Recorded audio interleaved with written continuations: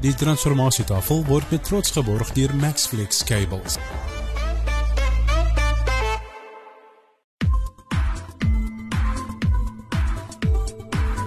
You are listening to the Transformation Table,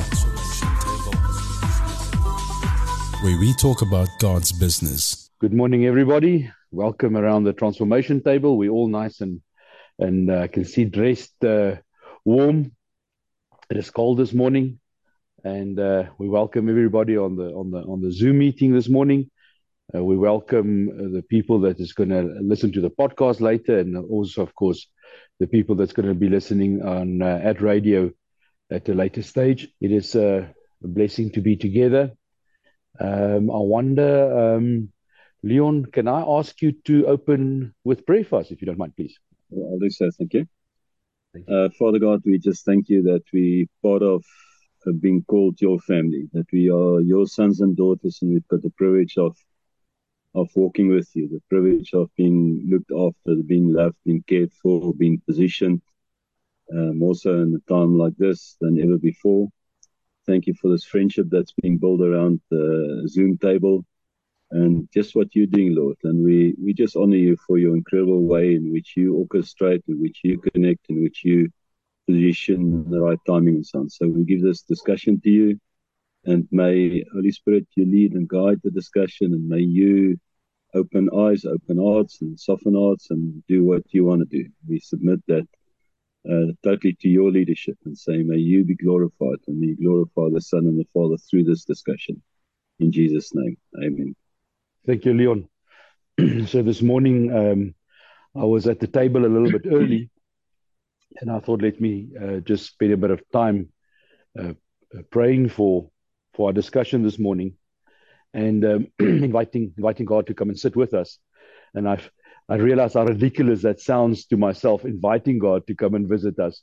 It's his table, we are his children, and but of course he's a gentleman, and I felt comfortable with making the invitation. And then this morning discussion is what I would like to do is just continue down what Dr. Stefan brought us last week, because it was one of those discussions that he gave more questions than answers, and I think that's very good for us to check and question ourselves and question what we do and how we operate.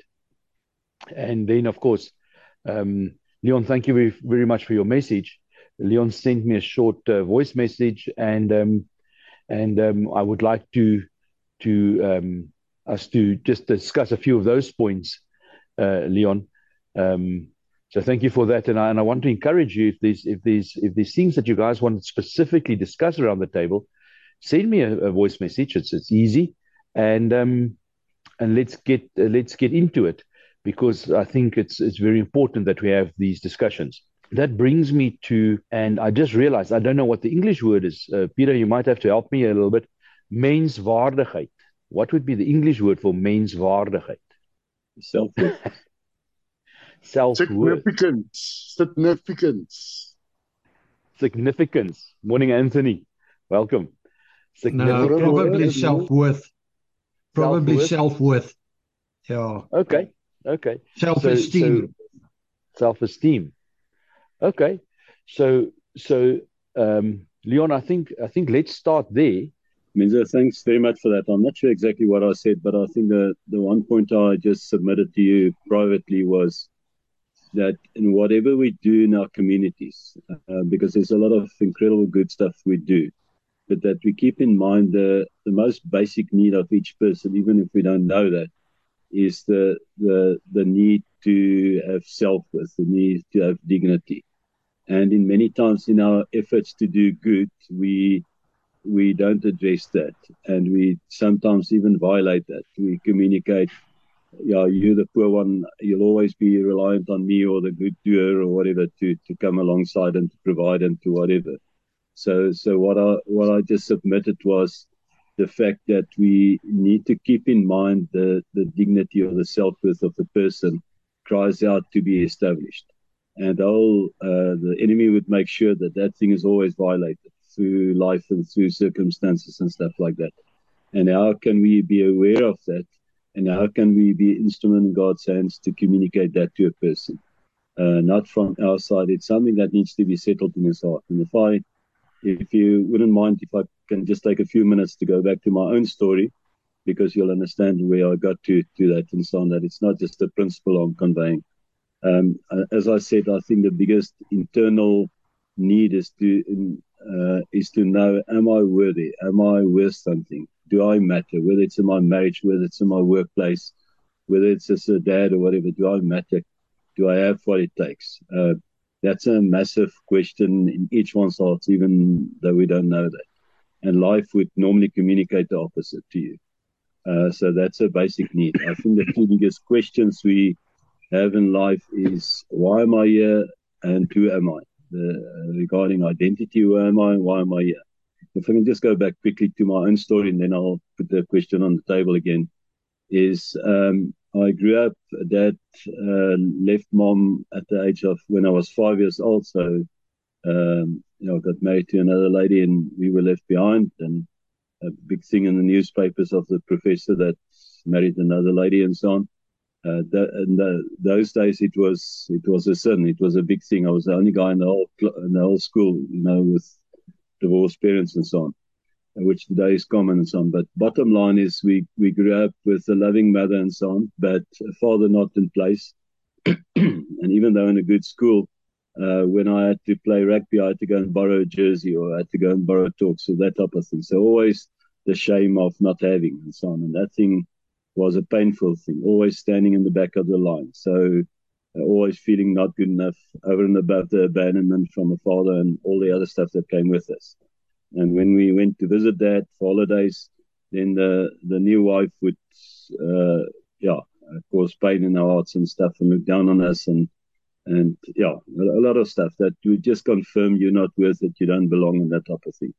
Anyway, got married, studied engineering, and did a 6-year course. In my 5th year, my oldest daughter, firstborn, got sick, got cancer, eventually quit my studies, and she passed away with cancer at the age of 2. I jumped out and started working hard, because my opportunities to get somewhere, to not knowing that what was driving me, this need for self-worth, to know, am I right or not? But I was working immense hours, running export factories, 300 people at the age of 28, and working 14, 18 hours a day, sometimes right through the night, 7 days a week. One Sunday a month I was off. So obviously doing very well, and the best in the companies, all the companies of a massive organization and so on, and trying to provide for my family, trying to make sure, because my opportunities through studies was gone.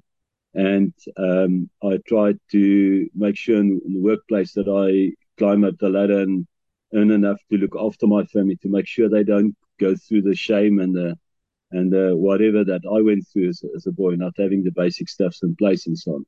And I know other kids go through much worse than I did, but that was my story. And anyway, so I was a father that left my children and so on, but I was never there for them. So I was an absent father.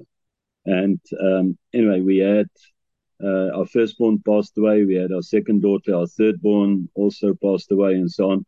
So we went through quite a bit of turmoil, and then the wheels fell off our marriage. And it was just devastation, both coming from broken backgrounds and so on, and all the stuff started manifesting. And we knew the Lord. We were elders in the church at the age of 28 and so on, so we walked with God, we loved God and so on, but we had no idea how to deal with the deeper stuff, not just the symptoms and the manifestation of anger and this and that and all the other things, the deeper roots that was inside, what was causing that outside symptoms and so on.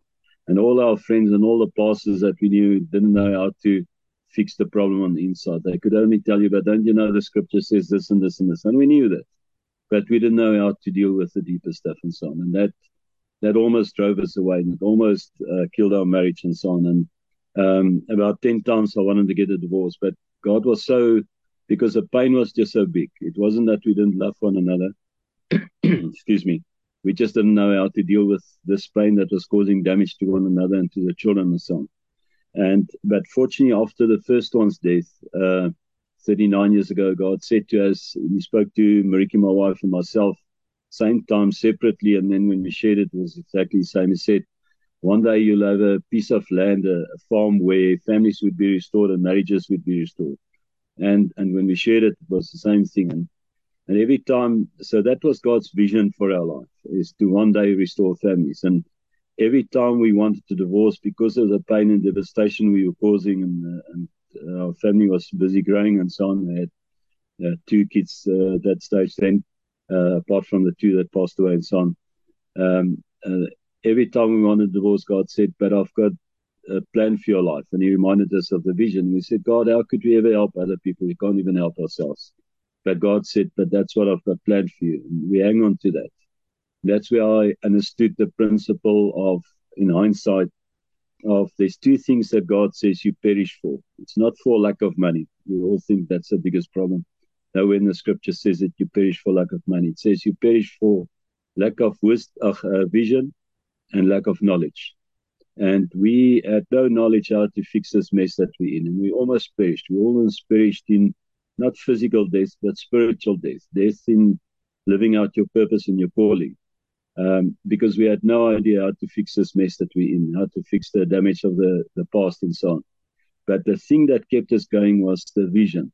So we had vision. God had said, but we're going to one day help others.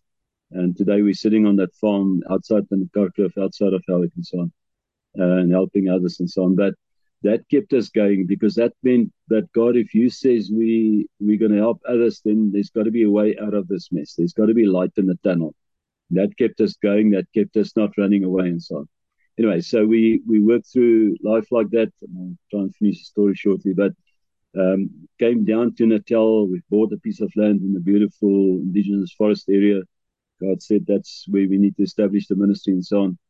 And we didn't know what ministry at that stage. We were just walking in faith and obedience and so on, still running export factories and so on, but working my butt off, never there for my children and so on.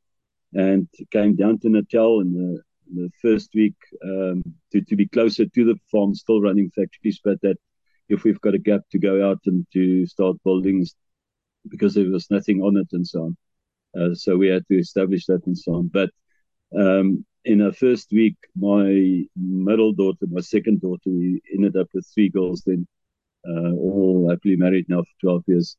But my second daughter got involved in a school fight. And afterwards, that evening, we sat at the table, and the oldest one said, Salome was in the principal's office today. But anyway, so I found out what was the story. And it was a game at break, and the boys started playing and whatever. Anyway, so she would, to her it was a game, but she would beat up the one, then the next one would come, and she went through 4 of them. She was the smallest in the whole school, but extremely strong, physically very strong. And anyway, so the oldest realized that this is a game that's getting out of hand. For the boys, it was really serious. And for Salome, it was just a game, So she tried to stop the game, but the whole school had formed a circle around this little girl beating up all the boys and so on. Anyway, so I knew it was just a game, and I said, look, you guys never fight. You're not hooligans, You only fight when you defend yourself or your sisters and so on. But I didn't think too much of it. And then a month later, so that was the end of it, we had our first parents' evening, and it was... a German teacher, and it's a German school. They still curtsy, they bow and here we come sort of half Germans into this community. In the first week, we were involved in a fight, so we looked like hooligans, So I said to the teacher, before we talk about Salome's work, whatever happened that day will never happen again. My girls are not hooligans. And anyway, so she was smiling, an older lady, and I said to her, what's so amusing about it? I thought it was quite embarrassing, for me as a parent, because it was still my shame, How do we look as a parent when my kids mess up and so on? And she said, no, she found it very amusing, because here they come into the class after break, these 4 guys, but their shirts are hanging out, their ties are off, their jackets off, their hair is standing up like that. And she said, what happened to you guys? She said, no, we got beaten up, but she's a girl. Anyway, so she said, but those were the 4 bullies from grade 1. And here in the late grade, end of grade 2, this new girl comes in, new kid on the block, and she sorts out the 4 bullies, and she never had trouble with them again. Anyway, we thought it was amusing, but why I'm saying that is, at that stage, prior to that, she was the one clinging on to me, holding on to me, and so on. I remember when I had to go out to the factory, because I would be out, my previous factories, running tea factories, I would be out 3, 4 o'clock in the morning, back 10, 11 o'clock at night, and the next morning same. So I would only see them when I pop in lunchtime quickly and grab a sandwich and grab a meal or whatever, say to them, I love you, and then off to work again. And when I drive off to work, she would start crying, says, wait, Dad, another hug, another kiss. And I would stop the car again and give another one. It goes on 2 or 3 times. And I get irritated, say, come on, I've got to go now. And then she would cry and say, Dad, you must come and visit again. And we laughed about it, but to her, I was a visitor. I was too blind, too stupid to see what I was doing to my daughter. Anyway, so she was even when I sat there for the half an hour that I was home, she would sit on my lap and take my face like that and look me in the eyes, trying to make contact with me, because my mind was still at the factory. And I was still, busy with a million things that could go wrong, and chased by almost a demon called work. And so on. And anyway, so I was there, but not there. So I was at least a physical father, but I was an absent father, and not realizing the damage I caused to my little girl. So in my little girl's heart, I was absent. Anyway, so what happened with this fight, and that's why I told you about the fight story. But anyway, so we got settled down, and shortly after that, we got involved in the ministry that we now called Family Foundations International and so on. And God put me through a process, and I realized what happened, because that same daughter, Salome, after the fight, started withdrawing. So no more hugs, no more kisses, no more holding on to me. She started clinging on to Mom and kept a distance with me. But the school made her like a mascot, this little grade 2, smallest in the school, but grade 2. So even when the grade 7s had a fight, they would say, we're going to call Salome to sort it out. So she became like the mascot of the school and so on. And I thought, Salome's now just going through a season of, she's now the tough one, and tough girls don't kiss dads or that type of thing. So I was still too blind to see what was happening in her life. Anyway, so I just gave her distance and stuff like that, and thought whatever. And then I started seeing symptoms of molestation. And I thought, sure, Lord, that we as parents were too blind, were we not there to protect her, that somebody get to her.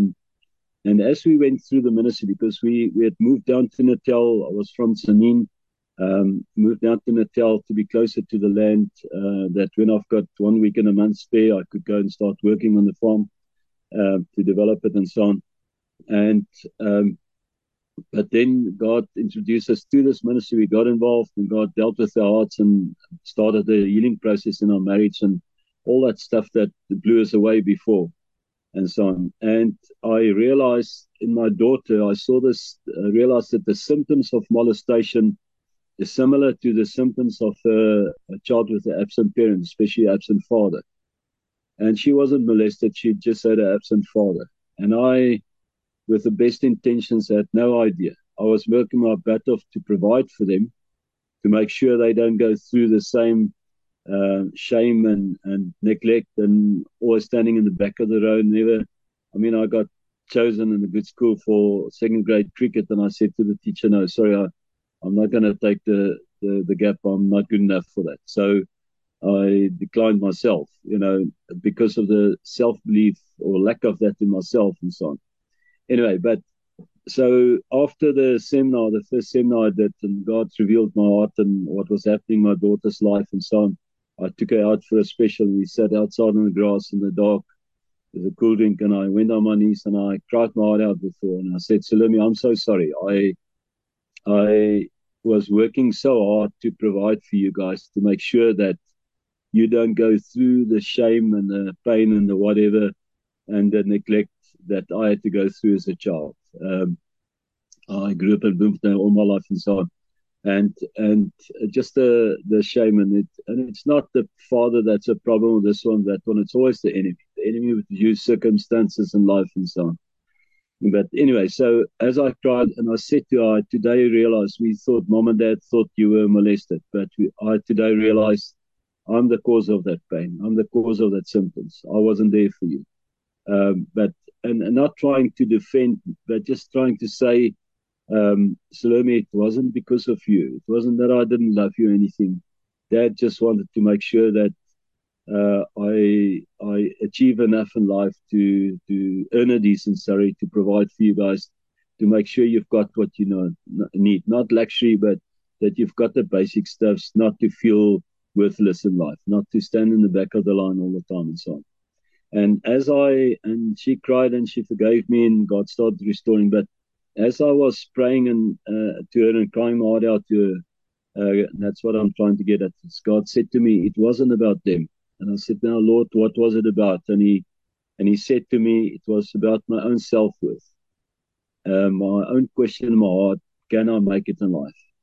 And that's a question that God needs to answer, but God usually uses the dads. The dad is the one that needs to establish the identity and destiny. And now that I'm a grandfather of 9, I want to say the roles of grandfathers is critical in that as well, to confirm that, finding out from God, who's this little light, who's this little girl growing up, and establishing identity and destiny. But the sense of self-worth wasn't established in me. And I said to Salome, sure, God showed this to me now. It wasn't even about you guys. I thought I was working so hard to make sure that you guys don't go through the pain and the shame and the rebuke and the whatever else that I went through and the whatever it caused in life and so on. It was about me. It was just my own need to find myself, to find out, am I good enough to make it in life?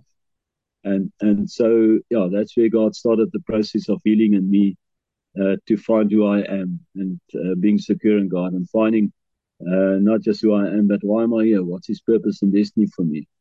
And it's out of that thing, and I think what I commented to you, Menzo, is much of those that will be reached, it's black and white and yellow and green in everybody, but a lot of it is the previously neglected communities, and mostly different colors and so on.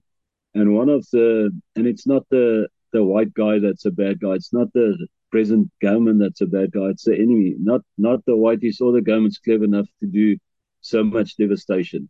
And it's not so vicious to do that amount of devastation in people's lives. It's an enemy that would use governments, that would use fathers, that would use races and stuff to communicate devastation in the lives of others and so on. So what I'm saying is, through the years, as we walked in ministry, many times God would lead us to really, where we've seen devastation and stuff done from my race, from the white background, especially in the lives of different colors and so on. I would really sincerely let by the Holy Spirit repent and say, please forgive me for what I was part of. I was too blind to see what we were. And I was never obvious, what you call racist or anything like that, but I was too blind to see that there was privileges I have that they don't have and stuff like that. And the pain it caused and the whatever it caused and so on. And then there would be true repentance and forgiveness and release from both sides. But what I couldn't understand is why, if somebody, say you sit with a different person, you've really asked forgiveness and forgiveness was really released, why is there still the devastation in their lives? Because the forgiveness has happened, but there's still something there working. And what I realize, it's about identity. Unless God establishes identity of self-worth, that thing will always multiply. And sorry, I'll finish with that. So I'm just, because I see a pattern, and in my case, I thought I'd overcome, because my shame caused me never to be able to speak up. I couldn't address a problem in a normal way. I had to get, sorry for the good Afrikaans, the hell in, to be angry enough with a guy, especially with authority, because I had pain from authority side. So if the boss messed up or whatever, I had to get really angry to really say to the boss, you're not doing your job here. manager or whatever, or that I had to really get angry to speak and to walk away and say, well, I've now, and when I did well in the companies, I could speak. I could say to the person, you really messed up here, and that's what it's causing the company that I'm responsible for, the devastation and stuff, by not doing your job and so on. And I walked away thinking I've overcome that. And then something happened, and God pulled a rag from underneath me, and he brought me down to earth. And I was in pain. I resigned from a company because of principles that I stood for, and they embraced different. And I felt like a dog. And all this beautiful castle of self-worth, that I'm important and I've got this structure in this company and whatever else, all the false identity brought to me, my achievements and stuff came tumbling down. And that was God's grace. It was painful, but it was God's grace. And then in the pain, I looked for a job. The first time in my life that I looked for a job, and a job didn't come to me. And the enemy attacked me and said, "You useless," or whatever, because he knew where God was taking me to and so on. And I said to God, I'm in pain at the moment. Whatever you're teaching me, please just don't let me go around this mountain a second time. I will learn the principles and move on. Please put me back on track and so on. And God said to me something very significant. He said to me, because I had built my identity on what I was achieving in life, and I was achieving a lot, and with immense effort and hard work and diligence and stuff. But God helped me to achieve much. And then God said to me, I want you to be somebody because you're my son, not because of what you do and what you achieve in life. And that's when the process started of his healing process and establishing me because I'm his son, because he loves me, but because of who I am in his eyes, and not because of what I believe in life. And just getting back to many people look all right and their families look all right because they've got a position, they do well in life, and they've got all the money and they've got all the stuff and they're important and stuff. The moment that's pulled away, you see a different quality coming through, because it was a false platform. And I'm not saying we must not be successful and impactful and stuff, but I built on a wrong foundation, and God had to let all that come tumbling down and then build correctly and so on. So what I'm sorry for the long message, but what I'm just saying is what is critical in us reaching communities is that we realize that almost every person is sitting with some challenge from the enemy side regarding his self-worth, regarding his identity and stuff like that. And unless we address that, we can do a lot of nice stuff, but unless we find a way of communicating, helping that person find his self-worth in Christ, finding who he is and what he's standing for. Whether he's got little or much is not the issue. But it's vital that in our reaching out, we empower them and not just hand out and a nice to have and keeping him alive with a good program and stuff like that. It's vital that God opens our eyes to the worth of the next person. He was worth Christ's death on the cross, no matter whether he's the hobo in the street or whatever. And may we never forget that. So may we never think we're the nice guy and we've got the ability to help him and help his circumstances. It's beautiful that we help his circumstance. We need to. But we need to help him to find himself in Christ and find his identity. Sorry for the long talk, but I think that was a long answer to a short question of yours. Thank you very much, Leon. It is good to tell the long story so that we can understand where you're coming from and see the picture. So don't apologize, please. I think we are going to be sharing in each other's lives in the future. That's how you build trust. That's how you build relationship. That's how you build the foundation if you want to do great things. You don't go into battle with guys that you don't trust. And thank you for sharing with us. I think when we had our first meeting, Lucius, you mentioned that the men are going crazy, and Leon, with respect, it is what you explained just now. Going crazy. You can go crazy by working too hard as well. You can go crazy by taking drugs. You can, we lose who we should be and then we act up, and until we find the truth. It's a journey to get there. Luckily, not luckily. Luckily's got nothing to do with it. Gracefully, we've got a God that loves us, and that keeps our eye on us.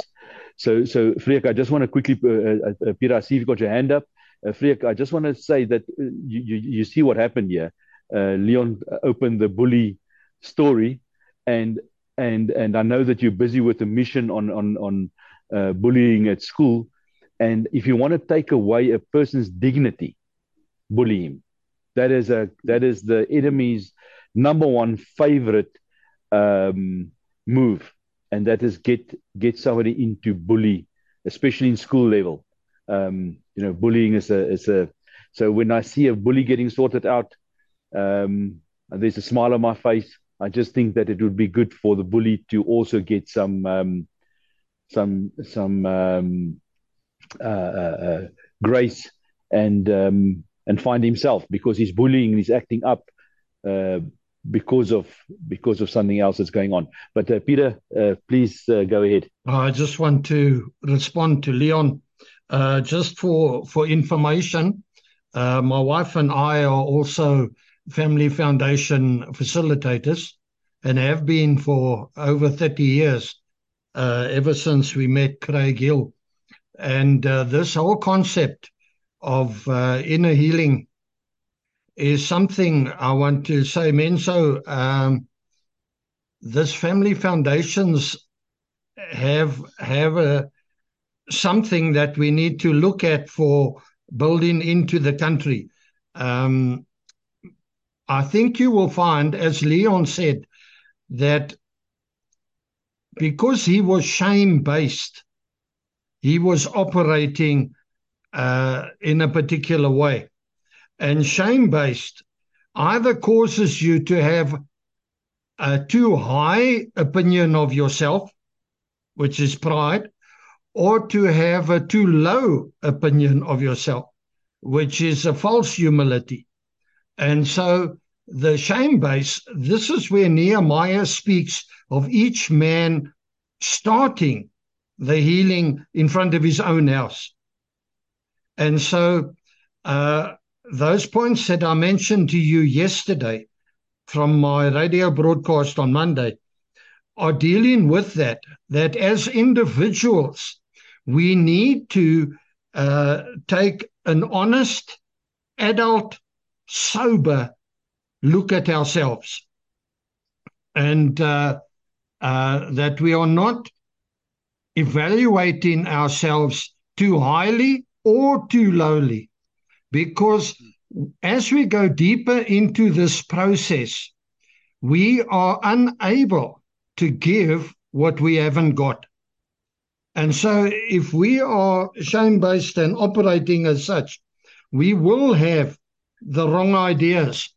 So if I can take a minute, the two questions that I'm asking, that we need to, when we look at ourselves in the mirror, am I ready to be used of God in what He wants to do in this nation? Am I ready? Am I part of the problem or part of the solution?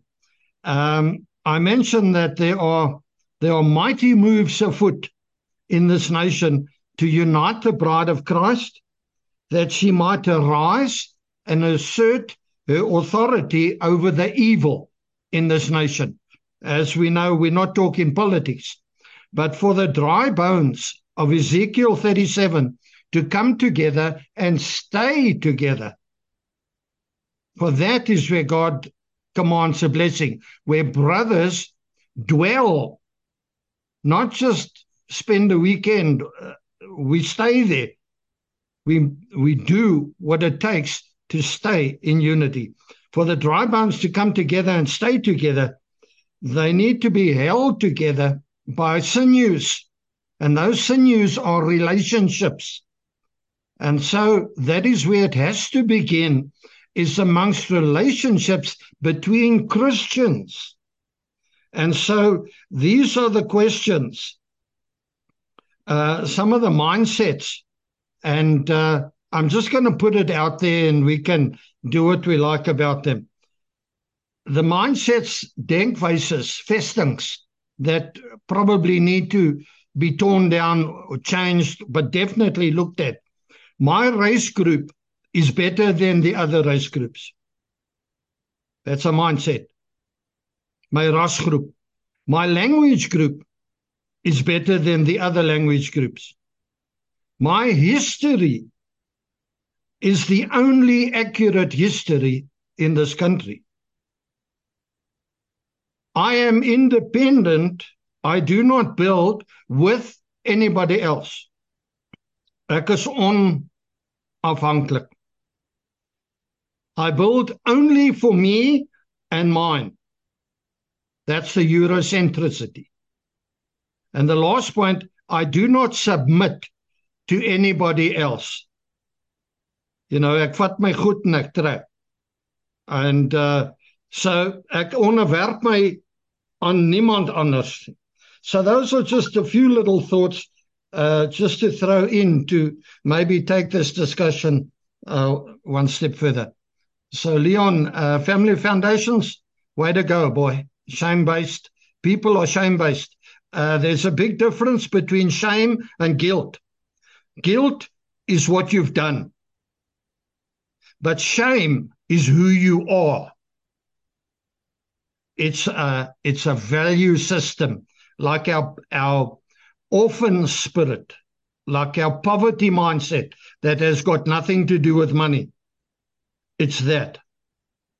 And that is what we have to deal with amongst all nations. Leon had to deal with it with himself first.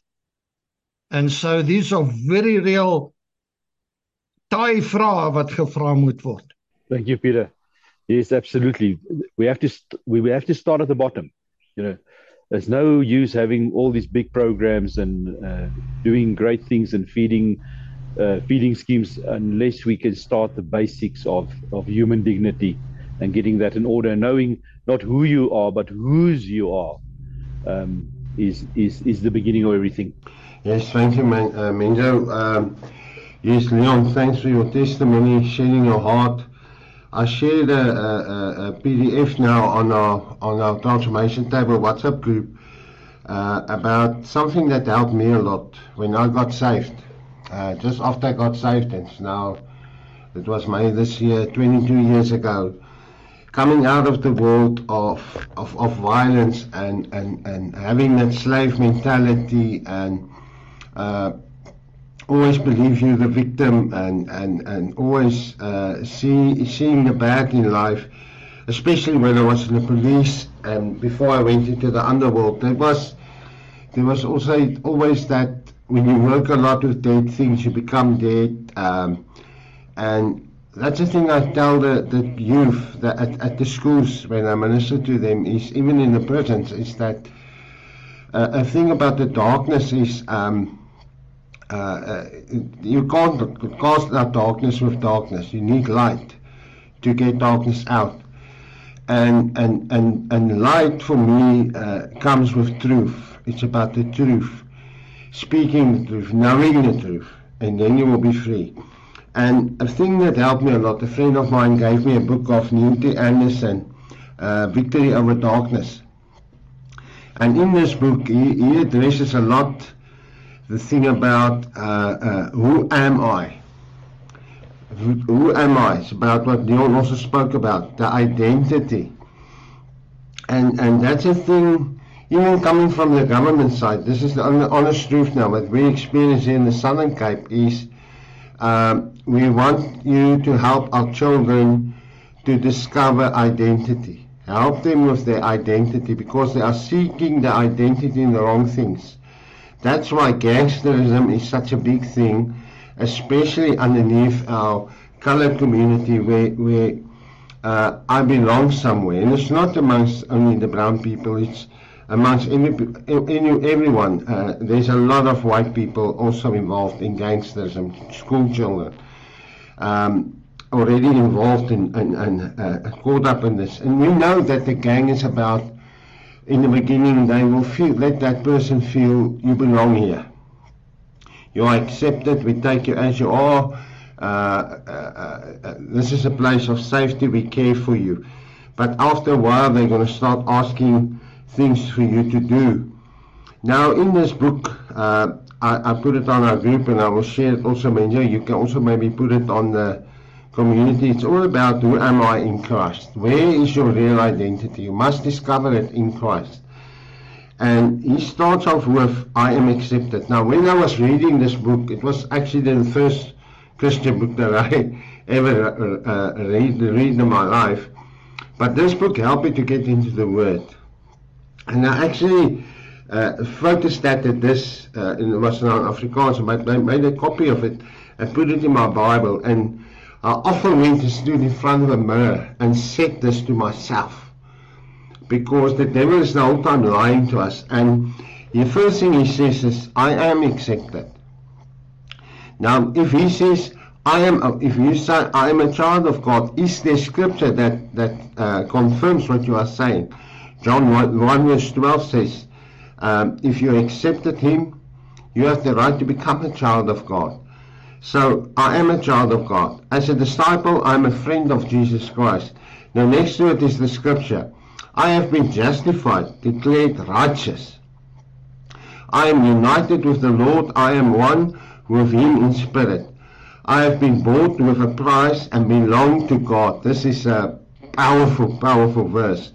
1 Corinthians 6 verse 19 to 20. Listen again. I have been bought with a price. So meaning I am of value. There's Afrikaans word that they always use, even in contracts, Peter, the word voetstoots. I don't know what's the English for voetstoots. As is. Yeah. Now the HRT dictionary says, voetstoot is you take something as it lies before your feet, with what you can see is wrong, and with what you not can see, with the things that you cannot see, you take it also. You can see this car is not in good shape on the outside, but even if you don't know what's going on the inside, if you pay for it, you bought it, no bring back, no guarantee. You take it as it is. So I've been bought with a price. I belong to God. I am a member of Christ's body. I've been chosen by God and adopted as his child. Coming back to that orphan spirit, Peter, I'm not an orphan anymore. And this is important when I speak to kids, and even the guys in prison, the people in prison. When I walk into a prison, by God's grace, I always tell them, I don't care why you're here. I'm not worried about your past. I'm only worried about your future. Because I know somebody that can give you a new future, can make you a new creation. In Christ, all things have passed away. I'm a new creature.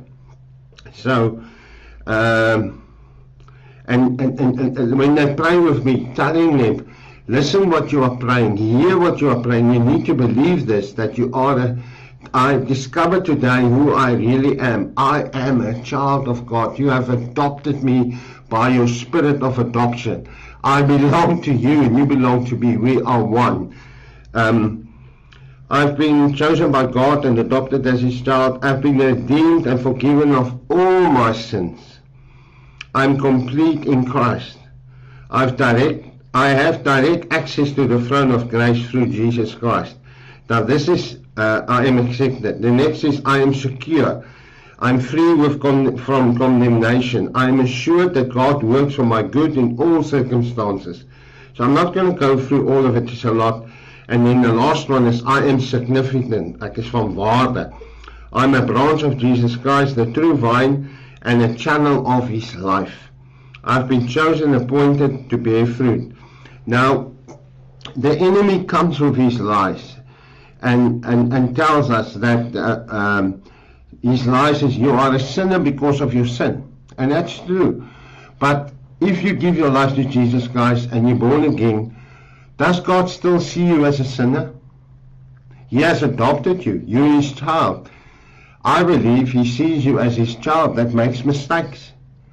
Because the devil is going to remind you the whole time of your past, And God is, if the Bible says He forgave your sins, if you ask for forgiveness, He is faithful to forgive you.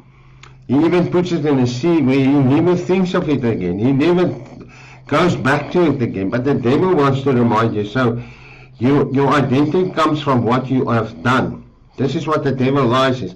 Your identity is in your works, what you have done. What you said in the beginning, and so are we really of true value to God? Are we so important to God that He will really see what we do? If He says, let your good works glorify the Father. So faith without works is nothing. We spoke about that. Your identity comes from what people say about you. This is what the devil does to the young people. What do they say about you? What people say about me? Your behavior, listen to this, tells you what you believe about yourself. Now this is the lie of the devil. God's truth is you are a saint, one declared righteous by God from sin. And righteous by God who sins. Your identity comes from what God has done for you. Your identity comes from what God says about you.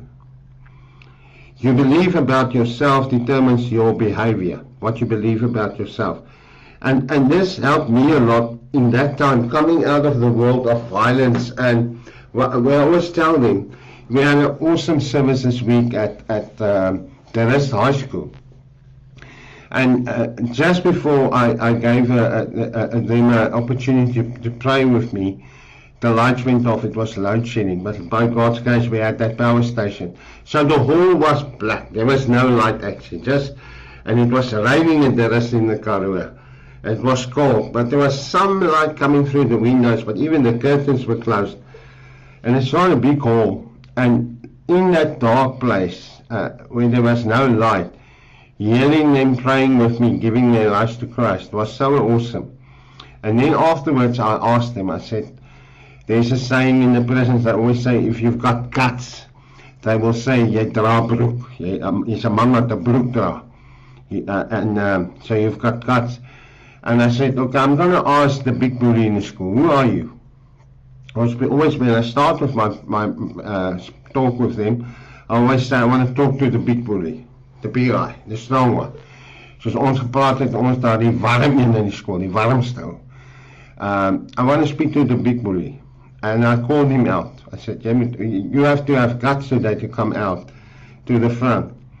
And he came out. But even the kids around him, when I asked it, there was a reaction. You know, they knew who he was. But he was also, that's my identity. I'm the big bully. I'm the one. And when he listened, I believe, listened to me, and by God's grace, the Spirit of God worked in his heart. He gave his life to the Lord, and he came to the front, and I gave him the rugby ball. And I said, always remember when you see this ball.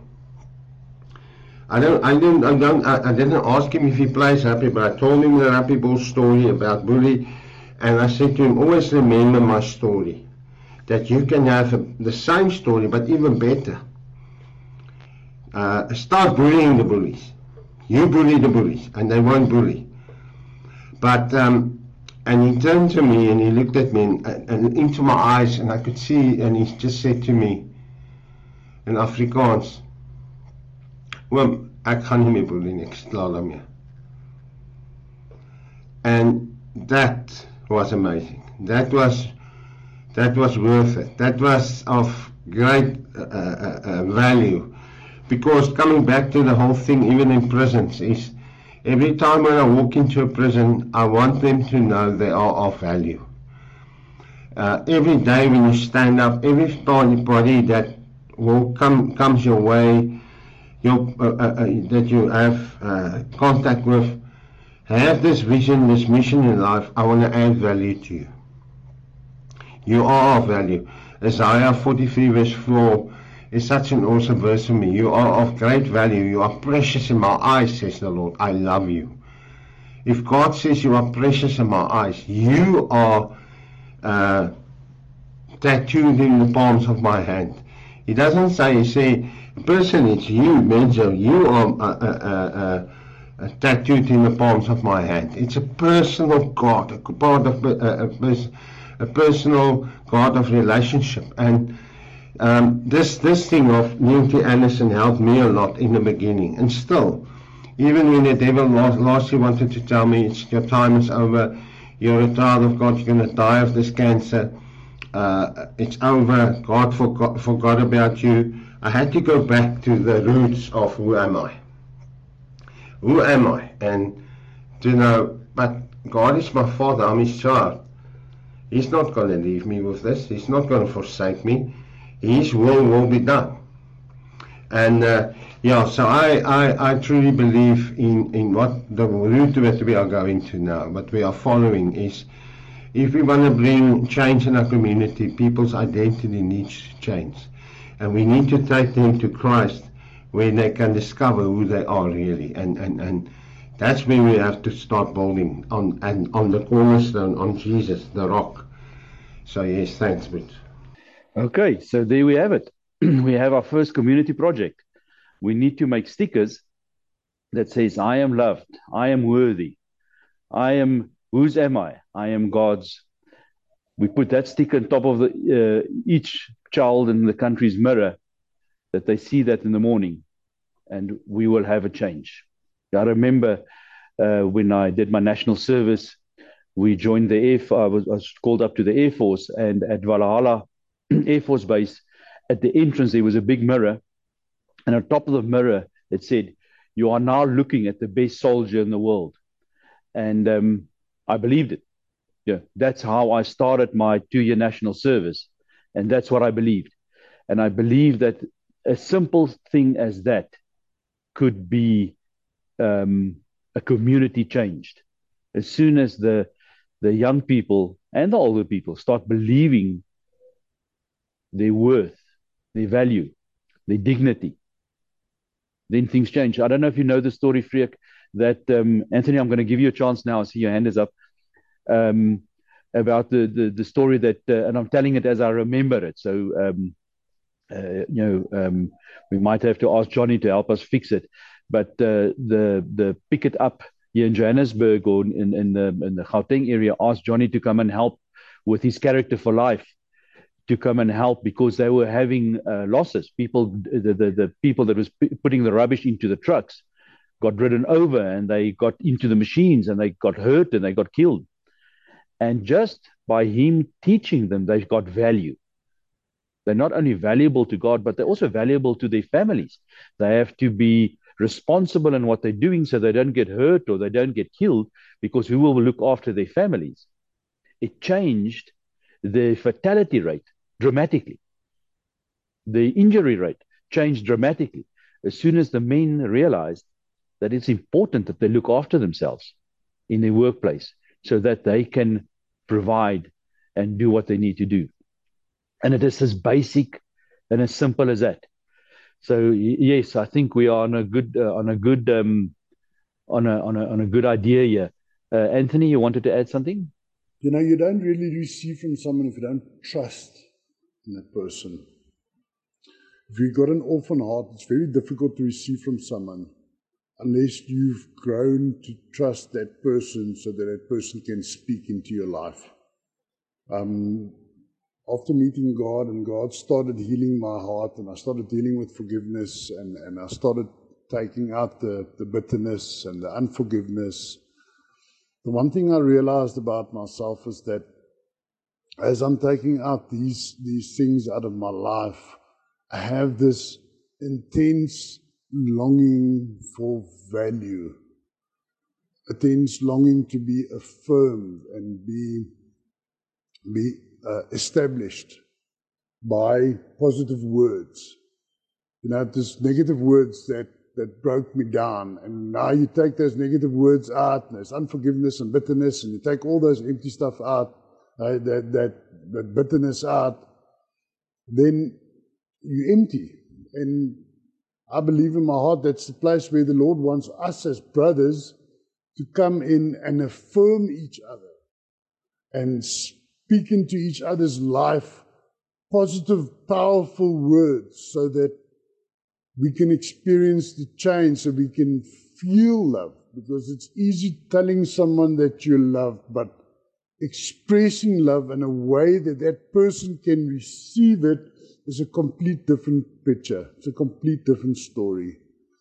Proverbs 18:23, the Lord says there, He says, the power of life and death lies in the tongue.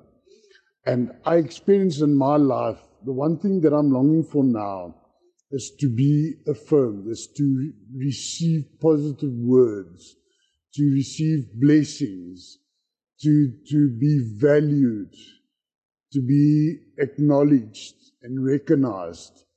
And there can be a selfish part to that. But if it's a godly thing, it's a beautiful thing because it brings healing, because it lifts my self-worth. It lifts my value. It makes me realize in my heart that I'm wonderfully made, and that God cherishes me, and that He loves me. And there's nothing like receiving those positive words on a continual basis. You can say once, I'm sorry, and it's one word that brings healing, but the action behind it and the continuous confirmation and affirmation of that word brings healing. And that's where I think we as a body of Christ, we lack in that in a sense, because we don't affirm each other. We would see someone else go through a difficult thing, and the Spirit would guide us to say, pray for that person, and we would feel, oh yes, how's that person going to think now if we pray for him? And then we don't do that. We don't pray for him because we don't feel worthy enough to pray for him, because we haven't received enough words of affirmation so that we fill with it to pass it into someone else's life. I read a scripture this morning. It was quite nice. 2 Corinthians 3 verse, I think it's 8 or 9. I must go and confirm, but it says there that we must be comforted from the love and the comfort from God, and then only do we have the comfort and love of God to give it to someone else. And I think it's important that we continuously acknowledge and say, hey, you're good, you're doing good, you're valued, you're important. And that continuous words of hearing it, receiving it, going into your heart, that establishes trust for me to be in a position to say, you know what, this person is carrying my best interest at heart, and if he criticizes me, then I can receive that, and it's healthy. I was told Monday evening that I'm immature from a person that's important to me, and I was angry about what he said, but afterwards I went and I thought about what he said, and then I realized, but you know what, he's right. And because I am trusting him, I can receive that word. But if I did not trust him, I would not have received that word. I would have been offended by what he said, and he would not have seen me again. So that's why it's so important that we continuously reaffirm a broken heart. As I told the other brother the other day, you cannot,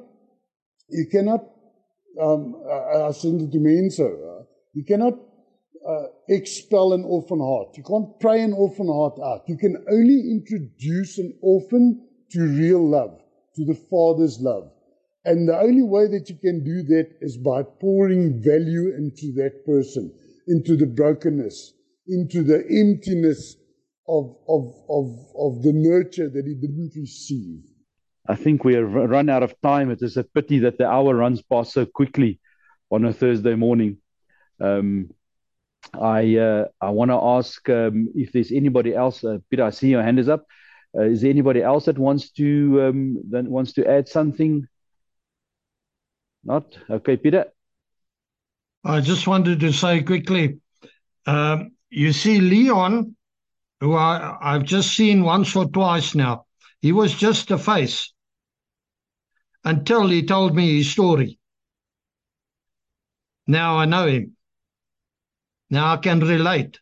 Now, and that's the thing. If we could get relevant players, starting with anybody, around not only this table, but a real table, and say, let's, like Anthony says, let's not judge, let's not prejudge, let's not preconceive. Tell me your story. And so, thanks, guys. People need to be heard. Absolutely, Peter. We need to listen more and talk less, do more and talk less. Absolutely. The building of trust is such an important thing. If I may use an example, if we need to tackle an engineering project, and we have Peter, with all respect, we have Peter saying, let me lead this. Possibly the guys are going to say, I'm not sure if we're going to have success with this project. And I'm saying this with great respect, Peter. But if they say, we're going to tackle an engineering project, let's get Menzo to lead it, the people are going to buy in. If we tackle a men's weekend, we say, let Menzo lead it. We're going to say, that's maybe not such a great idea. But we say, let's get Peter to lead it. Different story. Yeah, the guys are gonna buy in, and of course, there's many examples like that. I'm just using one example, Peter. But it is because we trust each other's ability to achieve the goal that makes the project work. If we let's go to a simple one. If we go into battle and your buddy next to you, he cannot hit a target if it's standing right in front of him. He says, don't worry, I will protect you. I'm going to get somebody else to help me as well, because I'm not sure if I'm going to be protected. That building of relationship is so important, and then valuing each other. So, yes.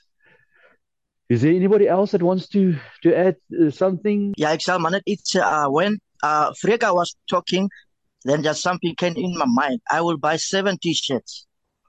And on each T-shirt, I will print something. So maybe in one T-shirt, I am loved. The next day, I will wear the T-shirt, I am a child of God. So when I am walking through the mall, somebody has to read it. Yeah, to awaken an impression. So something has to happen in someone's mind. Yeah, it's a very interesting topic this morning again. Thank you. It's so true, Samuel. If you think and see some of the clothes, even children clothes, sorry for mentioning names, but Lost Sheep, Bad Boy, you can go on, and they see their identity in that, even in the clothes. So we need to change that. Help people. If their mindset can change, their lifestyle will change. I remember one day many years ago, my family is young, and I want to we're going on holiday, and we're at Macro, and I want to get a little video camera so I can, build some memories on video. And on the speaker comes up a very well-spoken, very motivated salesperson and say, we've got these Panasonic or whatever video cameras. They are on special. We've only got 10. They are half price. And if you rush to me quickly, I'll give you one of them. And as I walk to this guy, he's standing on his podium, and he points at me. He says, sir, gratify yourself. Buy one of these. And I just turned around, because as soon as I've got to gratify myself by buying something, I'm in trouble. So I walked away and I said, it's okay. I don't need this camera. I'll buy another one, because this one is now, you've just ruined it for me. But, what do we say about what we wear? Our T-shirt, Bad Boy. I remember at Mighty Men, where I was saved in 2008, there just down the road from you, Leon. What triggered, what clicked for me was there was a big guy sitting in front of me, big shoulders, and he had on his back of his leather jacket a biker-looking guy, that quintessential biker-looking dude with his leathers.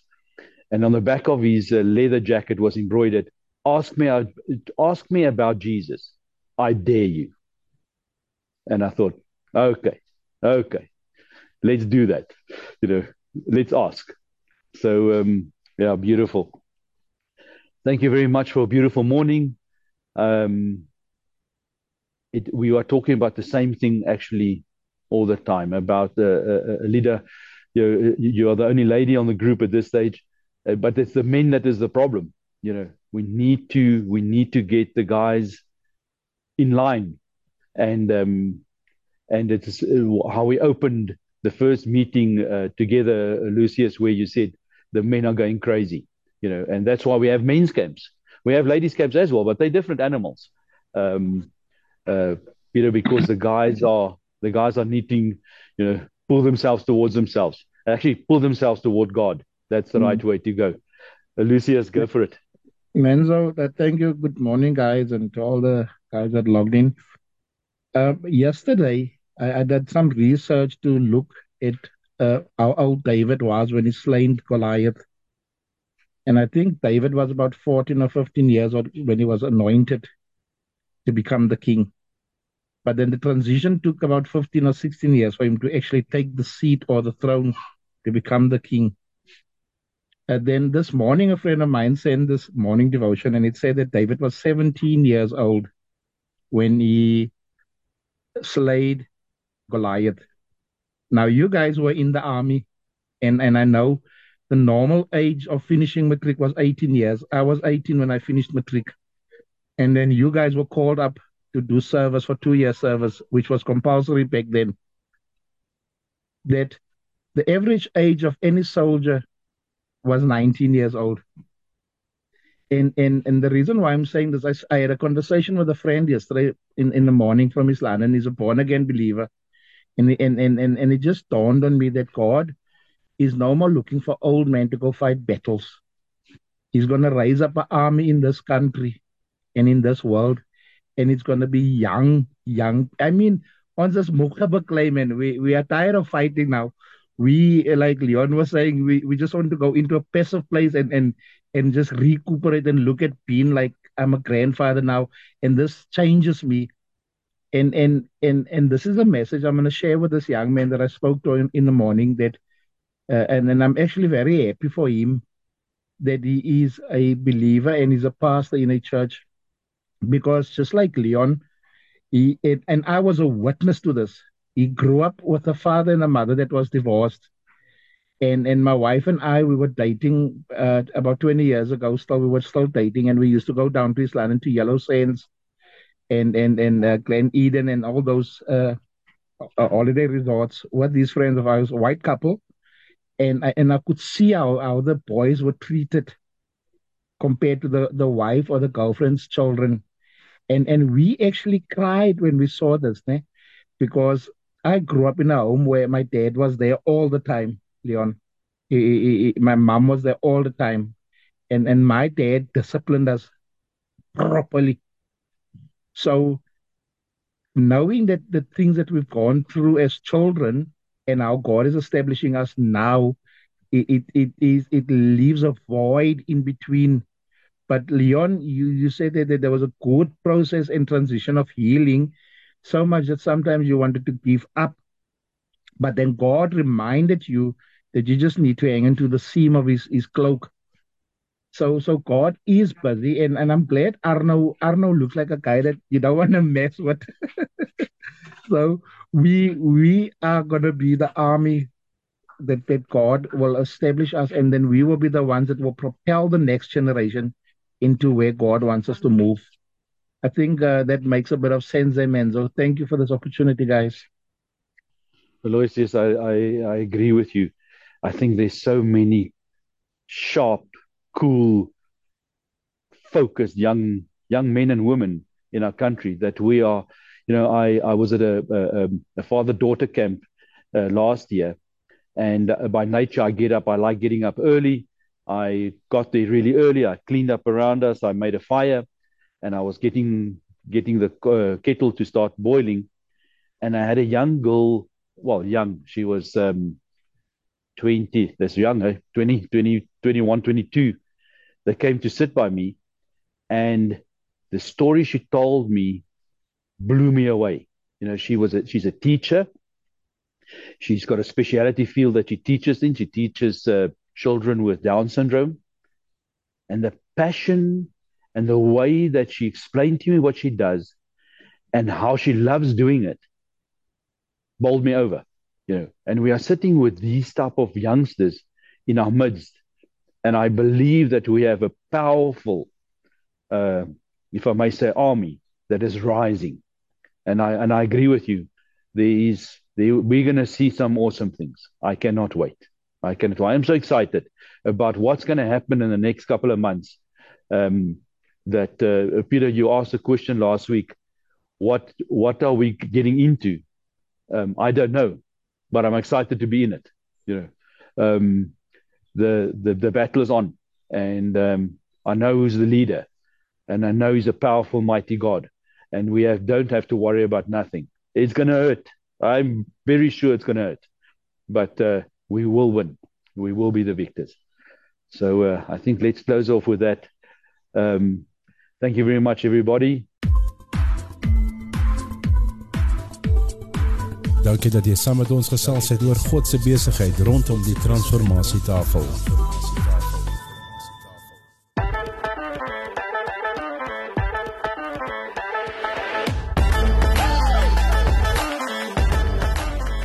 Die transformasietafel word met trots geborg deur Maxflex Cables.